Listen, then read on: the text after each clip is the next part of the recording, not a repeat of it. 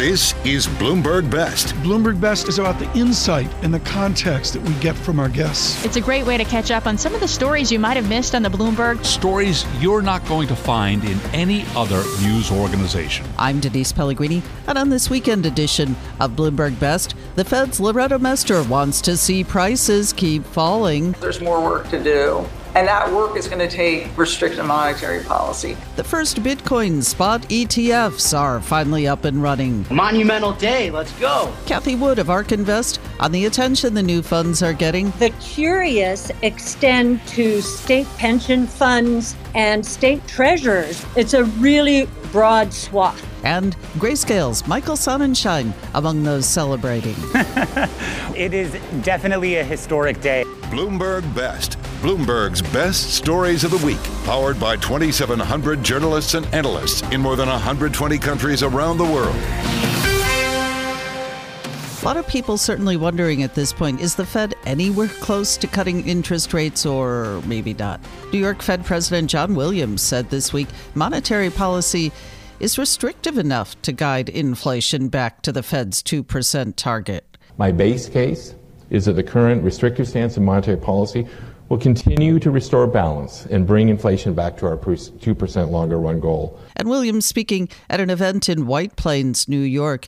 He did also say, though, that U.S. interest rates will probably need to stay high for some time. So that left everything kind of up in the air. And former Treasury Secretary Larry Summers telling an Economic Club of New York event this week, he, for one, is skeptical an interest rate cut is coming soon. Seems to me markets are a bit ahead of themselves on how much cutting the Fed should do or likely will do over the next few months. And Summers also a contributor to Bloomberg Television. Dana Peterson, chief economist at the Conference Board, weighing in saying it's going to be a while before we see those cuts. We think that the Fed probably won't start cutting rates until around June. And the key thing will be the course of inflation. And Peterson there on the Bloomberg Surveillance podcast, which you can download wherever you get your podcasts. So a lot of questions certainly for Fed officials. Our Michael McKee caught up with Federal Reserve Bank of Cleveland President Loretta Mester and asked her all about it. Mester tells McKee this past week's CPI data showed mixed results on fighting inflation. And she says it's something she's keeping a very close eye on. I think, if you think about where we start the year, the economy and monetary policy are both in a good place. Inflation today is in a much better place than a year ago, and we've really seen this discernible progress on the inflation. But the December CPI report shows that the job isn't done yet, and that we're, on the FOMC, as you know, are committed to finish the job of getting inflation back to our 2% target. But the important thing to realize is that disinflation that's been happening has happened while the labor market conditions remain healthy. So that's given us an opportunity, I think, to really, look at where the economy is going, how it's going to evolve at the beginning of the year, and really assess, right, whether the economy is evolving as we expect it to. My own forecast is that we'll continue to see inflation move down this year. We won't get to our 2% goal this year, but we'll see continued progress. And we'll see continued progress in the product side of the market of getting things into better balance, and on the labor market, getting supply and demand into better balance there. So I think we're in a good spot to really assess conditions as they come in, and to really evaluate the balance of risks around both of parts of our mandate. And so I'm kind of, obviously we don't want to see the progress in inflation stall out, but I don't think this report suggests that's happening. It just suggests we have more work to do, and we're committed to do it. Housing is one of the more interest-sensitive sectors, and yet shelter prices have gone up. Do you have a problem with housing, and are the delayed lags maybe going to hit it? What's happening there? I mean, housing is complicated because of two things that have happened, obviously. Supply has been constrained. This was before the pandemic even. There was constrained supply of housing, and now the pandemic exacerbated that. At the same time, demand for housing changed during the pandemic as well, as people wanted to move or have a larger house. So the typical play of higher interest rates in the housing market has been affected by supply and demand conditions that are not typical. I do think we're going to need to see housing inflation continue to move down. We're going to need to see goods inflation continue to move down. We're going to need to see shelter, core shelter, ex-housing continue to move down, inflation in that. All three of those components are going to need to see more progress. And there's research here at the Cleveland Fed that suggests you can't take one of those out. We're going to have to see that. And we'll likely need to see some adjustment in wages, although we have seen wage growth come down.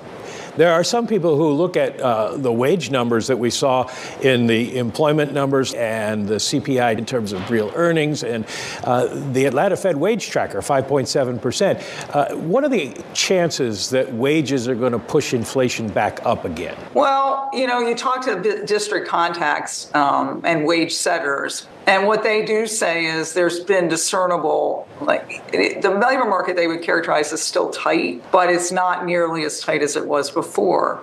There's still, jobs that demand higher wages, but the rate of increase of wages has come down. So again, we see the adjustment coming. If you look at a lot of different indicators in the labor market, what you see is that supply and demand are coming into better balance. Part of that supply, the labor force participation rate has gone up. People are coming back into the labor market, which is great. I think that's a really good development. And that's helped us in a number of ways because we've been able to do the disinflation at the same time labor market conditions remain healthy. And that's made us not have to face a hard trade-off there. We knew what the job was. Job one was to get that inflation that was exorbitant under control. We have had good progress there, but we just have more work to do there. But this year is going to be one about really looking at the balance now between both parts of our mandate. And so we're going to be focused on, and I certainly will be focused on making sure that we continue to get inflation on a sustainable and timely path back to 2%. While we can maintain healthy labor market conditions. Market thinks that May is the most likely month, but there's still a very good chance that you might cut rates in March. Where are you? Well, it's hard to predict the future, as you know, and it's really going to be dependent on how the economy evolves. I think March is probably too early in my estimation for a rate decline because I think we need to see some more evidence. I think the December CPI report just shows there's more work to do, and that work is going to take restrictive monetary policy. But I do think that as we see continuing disinflation and we could get more evidence that is convincing that inflation is on a sustainable downward path to 2%, then I think, we'll have that conversation about, okay, is it time now when we look at inflation, but also importantly, inflation expectations, right? Is it time now to move our Fed funds rate when monetary policies start that process of moving it back to a neutral rate? And what I would say is I view sort of the soft landing scenario, right, as being the most likely, but I do think there's risks around it, and we have to be attuned to both sides of the mandate. So a reduction in the funds rate that is because we try to keep monetary policy well calibrated to what's happening on the inflation side of the mandate and employment side. That's different than having to cut the rate because we're heading into a recession. So, rate decreases that keep the real rate, not from rising. So when inflation and inflation expectations begin to come down, right, if you didn't do anything to your funds rate, you'd actually be sort of, passively saying a tighter policy. That's the part of the evaluation that we're going to have coming up. But right now, the evaluation, I think, is, and the policy evaluation is, how long are we needing to keep interest rates and monetary policy at this restrictive stance? The next phase will be about, okay, is it now we've seen the conditions we need to start reducing the funds rate and reducing our funds rate back to a more neutral stance? I don't think we're there yet. I would like to see more evidence that the economy is progressing as we expect it to, as I expect it to, before we can do that. Well, let me ask you this. In terms of timing, Lori Logan says the Fed should begin to talk about tapering QT. John Williams says no.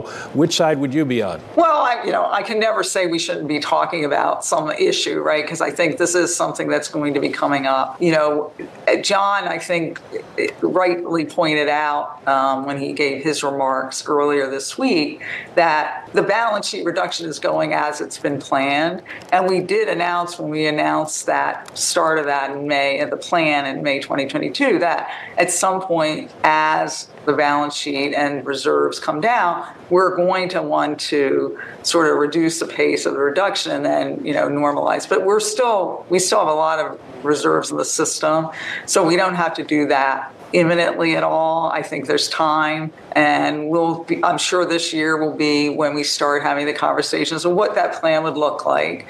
And as we also committed to is we'll make sure that market participants and the public know what the plan is well before we implement it. That was Federal Reserve Bank of Cleveland President Loretta Mester with Bloomberg's Michael McKee. And coming up, a close-up look at the birth of Bitcoin Spot ETFs. You're listening to Bloomberg Best.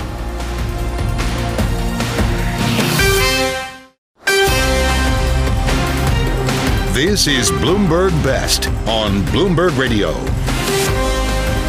I'm Denise Pellegrini, and to say this was a big week for Bitcoin, well, that would certainly be an understatement. The first U.S. ETFs that directly hold Bitcoin, well, they got off to a strong start this week, with billions of dollars changing hands in a historical first day of trading. For the long-sought investment vehicles, over $4.6 billion worth of shares traded between the almost dozen U.S. Bitcoin Spot ETF exchange-traded funds Thursday, Friday, a busy day too. And one of the companies offering a Bitcoin Spot ETF is Ark Investment Management.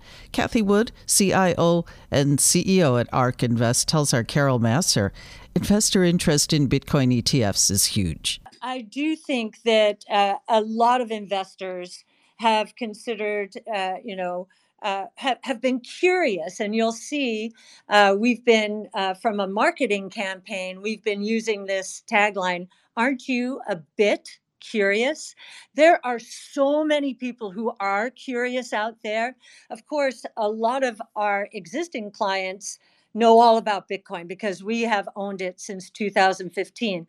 But there are a lot of people who really have a hunger to know, and we can see that as more and more people read our research, tune into our Bitcoin brainstorm that we do with Rod and Bitcoin Park in Nashville, Tennessee, read our Bitcoin monthlies, and read all we have to say about crypto in blogs and in our brainstorm summary. So, we are getting all the curiosity. I think that's why we started.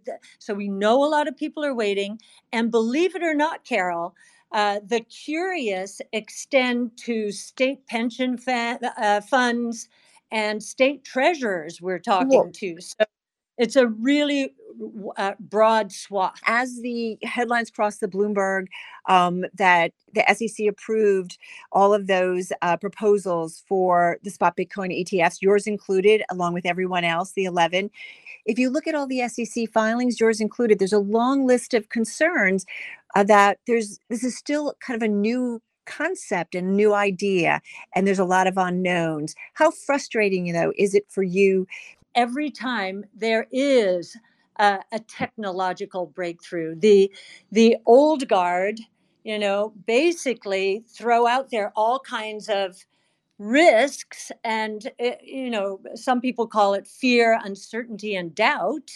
It happens every time, Carol. And I'm not saying it's a bad thing for people to really do their homework. They should do their homework. They should understand the risks. But this is par for the course in disruptive innovation. And thank you, Carol. You gave us our first interview, 2015, when we were barely off the ground. You believed in us back then.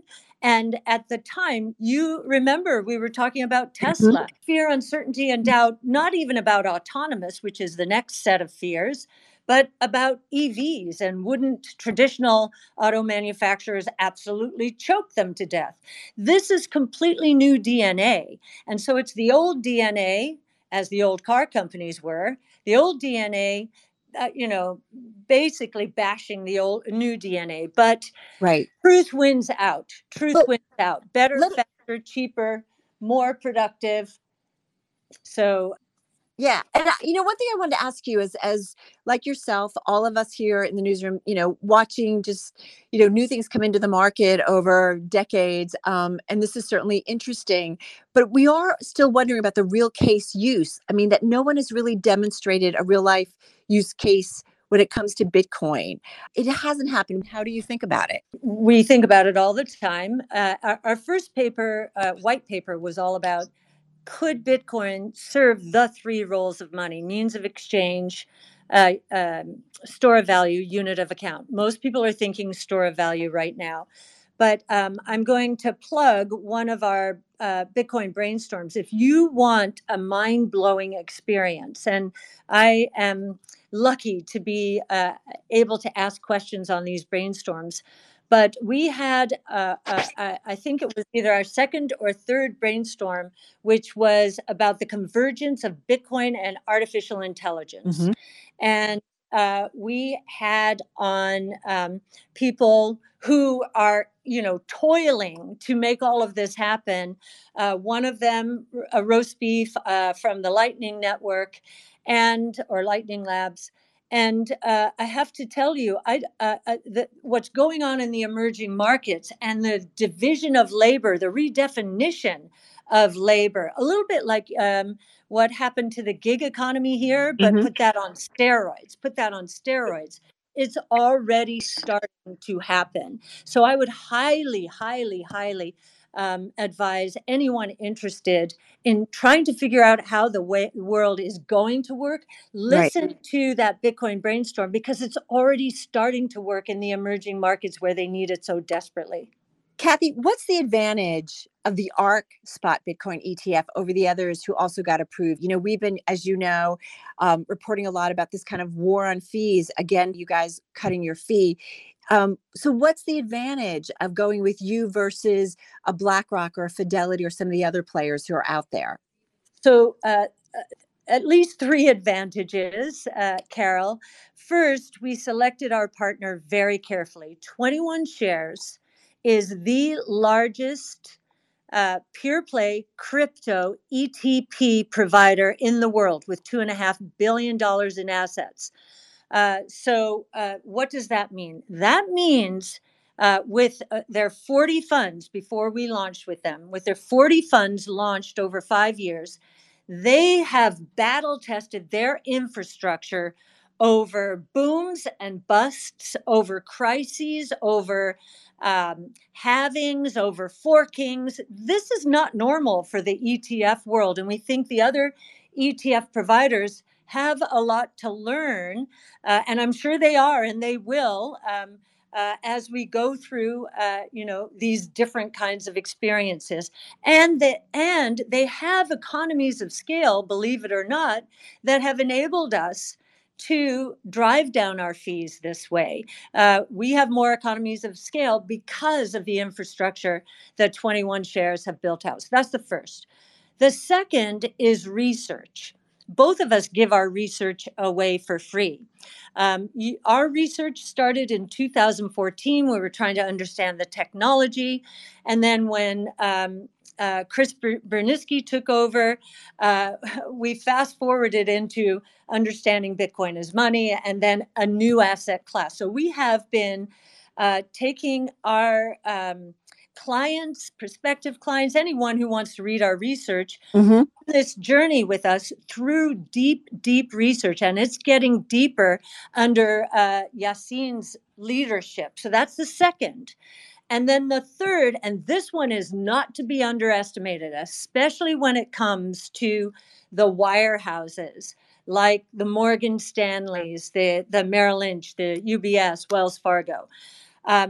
Our sales force, our distributor, Resolute, has had our ETF specials specialists have had to understand Bitcoin since we struck our partnership in 2016.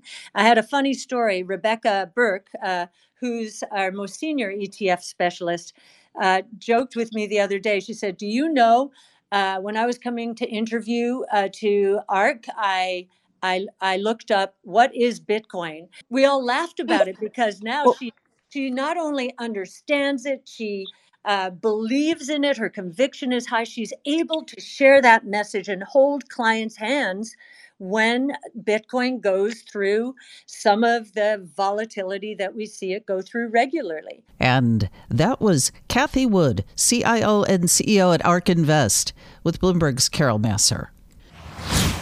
And coming up, more on Bitcoin Spot ETFs taking Wall Street by storm with the CEO of Grayscale. You're listening to Bloomberg Best. Broadcasting from the Bloomberg Interactive Brokers Studio in New York. Bloomberg 1130 to Washington, D.C. Bloomberg 99.1 to Boston. Bloomberg 106.1 to San Francisco. Bloomberg 960 to the country. Sirius XM 121. And around the globe, the Bloomberg Business app and BloombergRadio.com. This is Bloomberg Best. I'm Denise Pellegrini. We had truly a historic moment this past week with Bitcoin Spot ETFs going live Thursday after finally getting approval to operate in the U.S. from the SEC. SEC Commissioner Hester Peirce. This is a big milestone. Peirce, though, also did couch that a bit. She said the SEC is vowing to be vigilant about possible illegal activity in any Bitcoin exchange-traded products. If there is bad activity and it's within the ETP marketplace, we have authority there to investigate and bring enforcement actions as needed. And Peirce with us there on Bloomberg Radio and Television. The SEC finally giving spot Bitcoin ETFs a thumbs up more than a decade after advocates, including high-profile people like the Winklevoss twins, started pushing for it. And Jack Mallers, CEO at Strike, has been an early advocate of crypto. He tells us he thinks it's wildly important as a currency. And he says Bitcoin is finally coming of age. Oh, man. Well, first of all, happy Bitcoin ETF Day. Thank you guys for having me. I think it's a huge deal. I view Bitcoin as the best expression of fiat debasement. What I mean by that is as nation states and central banks print more of their own currency and devalue it, like devaluing the US dollar, I think Bitcoin is the best expression of that. You can see that most in the rise of Bitcoin's price, and it's because of two things. It's the scarcest asset on the planet. You can't make any more of it. And it's one of the only asset classes in the world that demands energy to acquire it. And so those two things make it the best expression of what's increasingly the biggest problem that money managers have, which is how to take the other side of governments inevitably printing their way out of all this debt. And so the fact that Wall Street said, you know what? Those hoodie coders over the last decade, boy, they got loud mouths like that Jack guy. But we got to get in on this too, because the government looks like they're going to stop QT and start QE, and we need to own an asset that protects us, and I think that's Bitcoin. So monumental day, let's go. Jack Mallers, CEO at Strike. And Grayscale Investments, certainly among the companies that push to make this happen. It has more plans for the evolution of its funds and other crypto-related products. CEO Michael Sonnenshein at the New York Stock Exchange celebrating, and Bloomberg's Sonali Basak and Kaylee Lines caught up with him on Thursday to ask him what was going through his mind. How does it feel? Well, it is definitely a historic day. I mean, joining you guys live from the floor of the New York Stock Exchange, this is the culmination of 10 years of work. It's a huge thank you at this moment to our investors for being patient, supporting us. A huge thank you to the Grayscale team. Looking back on the last couple of years, making the decision to sue our regulator, to have that unanimous victory in court, and to then all of that come to fruition and actually have GBTC uplist on New York Stock Exchange as the world's second largest commodity ETF. is just such a historic moment and such a milestone. So thrilled, feeling really good. Second largest commodity ETF and the largest crypto fund already in the world for Bitcoin. How do you go around then, Michael, attracting new assets to this ETF form? What do your conversations with clients look like? Well, I think what's really exciting about this really is that you're now going to have 11 different spot Bitcoin ETFs on the market. And, GBTC has really paved the way for a lot of those other products to come to market. GBTC will be differentiated though, right? It came to market with $28 billion of assets, tremendous liquidity. We're seeing that play out even further in the New York Stock Exchange, but it won't necessarily be everything to all investors. And so some investors may look for these products that are super low cost, and that's what's most important to them. To other investors, the fact that GBTC has a 10-year track record, billions of dollars of AUM, that liquidity profile brought to you by a crypto specialist, that'll be some of the differentiators that attract them as well. But it's a little too early to see how it's all going to play out. A lot of investors were concerned about potential selling pressure out of GBTC. What are you experiencing in terms of flows? We had a really successful and smooth uplisting to NYSE ARCA, so the volumes have been really strong. Well, obviously that's for GBTC, which has taken up so much attention for this very reason about your attempts to convert it to the spot Bitcoin ETF, what it would mean for everyone else. But to go back to what we were just hearing from Commissioner Peirce, this approval was very narrow, very specific to these Bitcoin products. Grayscale has plenty of other products out there. You've got an Ether Trust, Litecoin, Solana as well, I believe. Are you going to pick a fight with the SEC about any of those, try to make any of those spot ETFs, Michael? Well, I think you guys know our business model pretty well, and we're pretty transparent about it. We do have a family of 17 different digital asset products that are each at one stage of a very prescribed 4-phase life cycle.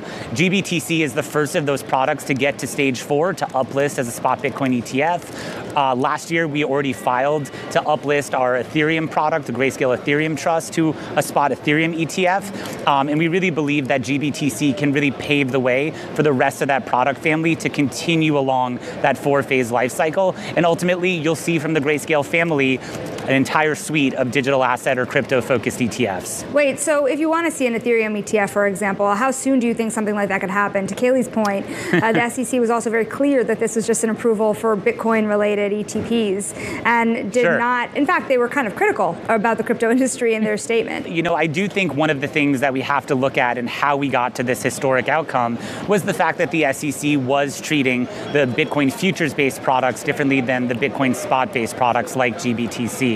The fact that, we now have that, similar situation with Ethereum futures-based ETFs, but not Ethereum spot, may portend that we may have similar arguments that surround the eventual uplisting or approval of spot Ethereum products in the market. We do have a market of significant size on the CME for Ethereum, and I think that's a really important point and another really important validation for how crypto as an asset class is here to stay. Now, I'm curious about the fee structure, Michael. Was the calculus that you'd rather keep the fee at 1.5% and even face potential outflows because of it, with others competing on fees, rather than try to compete in the race to zero for ETFs here?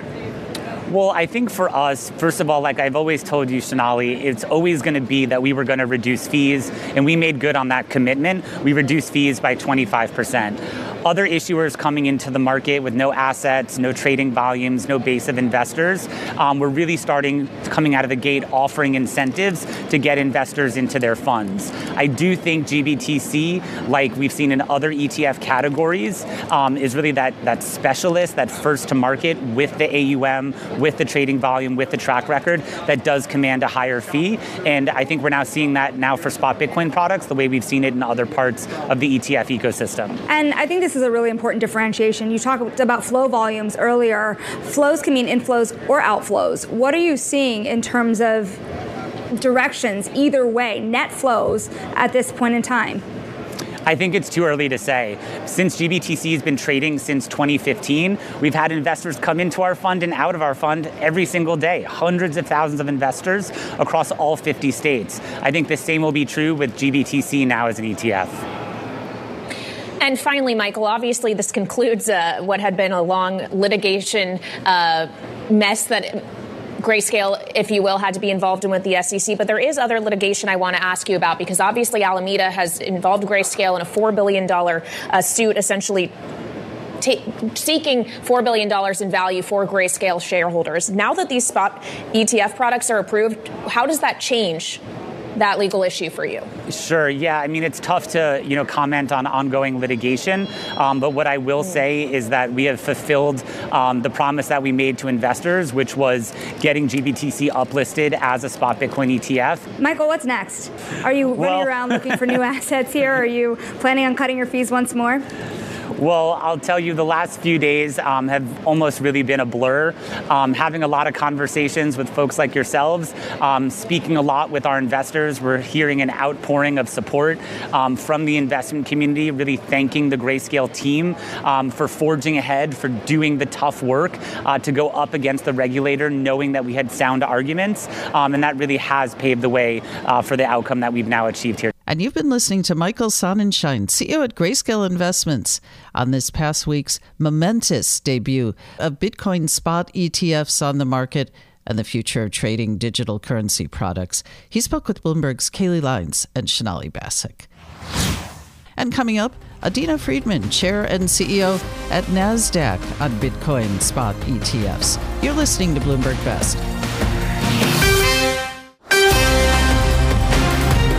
This is Bloomberg Best on Bloomberg Radio. I'm Denise Pellegrini, and this was just a huge week for Bitcoin backers, with those Bitcoin Spot ETFs approved to operate by the SEC, as we've been talking about, and now the Bitcoin Spot ETFs trading. And Bloomberg's Ed Ludlow had a sit-down with Adena Friedman, Chair and CEO at Nasdaq on Bitcoin Spot ETFs. Here they are on the sidelines of CES in Las Vegas. Well, we are very proud to partner with BlackRock and with Valkyrie to have their ETFs listed on Nasdaq. And it's really interesting. I think that what it really tells you is that from a regulatory point of view, there's been some maturing of the Bitcoin markets to the point where the SEC has now said we approve these new vehicles that allow retail investors to access Bitcoin. They don't have to actually buy underlying Bitcoin, but they can have an opinion about the trends in Bitcoin, and they can express themselves in a regulated market, which of course is Nasdaq. So and also these instruments are highly liquid, and it makes it so that they have ready access to an investable vehicle in this space. So we're excited to be their partner. There is some sort of cerebral, somewhat academic debates about Bitcoin in particular, about whether it is a risk asset, an asset class. If it is not, is it a store of value? Is the Nasdaq approach that this development kind of moves towards a deeper focus on crypto as an asset class? I think I have to look at it a little differently. We have ETFs that reflect lots of different instruments and asset classes, whether it's commodities or equities, bonds, other forms of OTC instruments. As long as they're liquid and they have a solid underlying price discovery mechanism, which now the SEC is saying the Bitcoin ETF, the underlying market provides price discovery for the ETF, and they are approving the ETF. So I think that's an interesting signal. But I also would say that's our job, is to create index products. We have about $500 billion of assets under management in our own indexes, and then to be the listing exchange for those index products that allow investors to invest in all sorts of tradable instruments, including now Bitcoin. Okay, final question on this subject. An SEC X account posts. We now know that it was an unauthorized post. It was a hack. We are looking into it. X, formerly known as Twitter, have explained what they believed happened. As the CEO of a leading exchange, just explain to me what it was like for you, that madness, given our Bloomberg audience had a very similar experience. Well, I think the behaviors in the markets really came from looking at anything that was related to Bitcoin itself. So the underlying Bitcoin markets, and then any sort of public companies that had that kind of underlying asset class as part of their business. But I think for us, it's really a matter of making sure that we think about more generally what protections we put in place as more technology is used to drive trading, but also as more information is being used in real time to direct people, investors. And we look at it more from our protection perspective. We, first of all, want to think about, as AI comes more into the markets, how do we we regulate that appropriately. And I think both the SEC and the CFTC have expressed that they're going to be interested in that.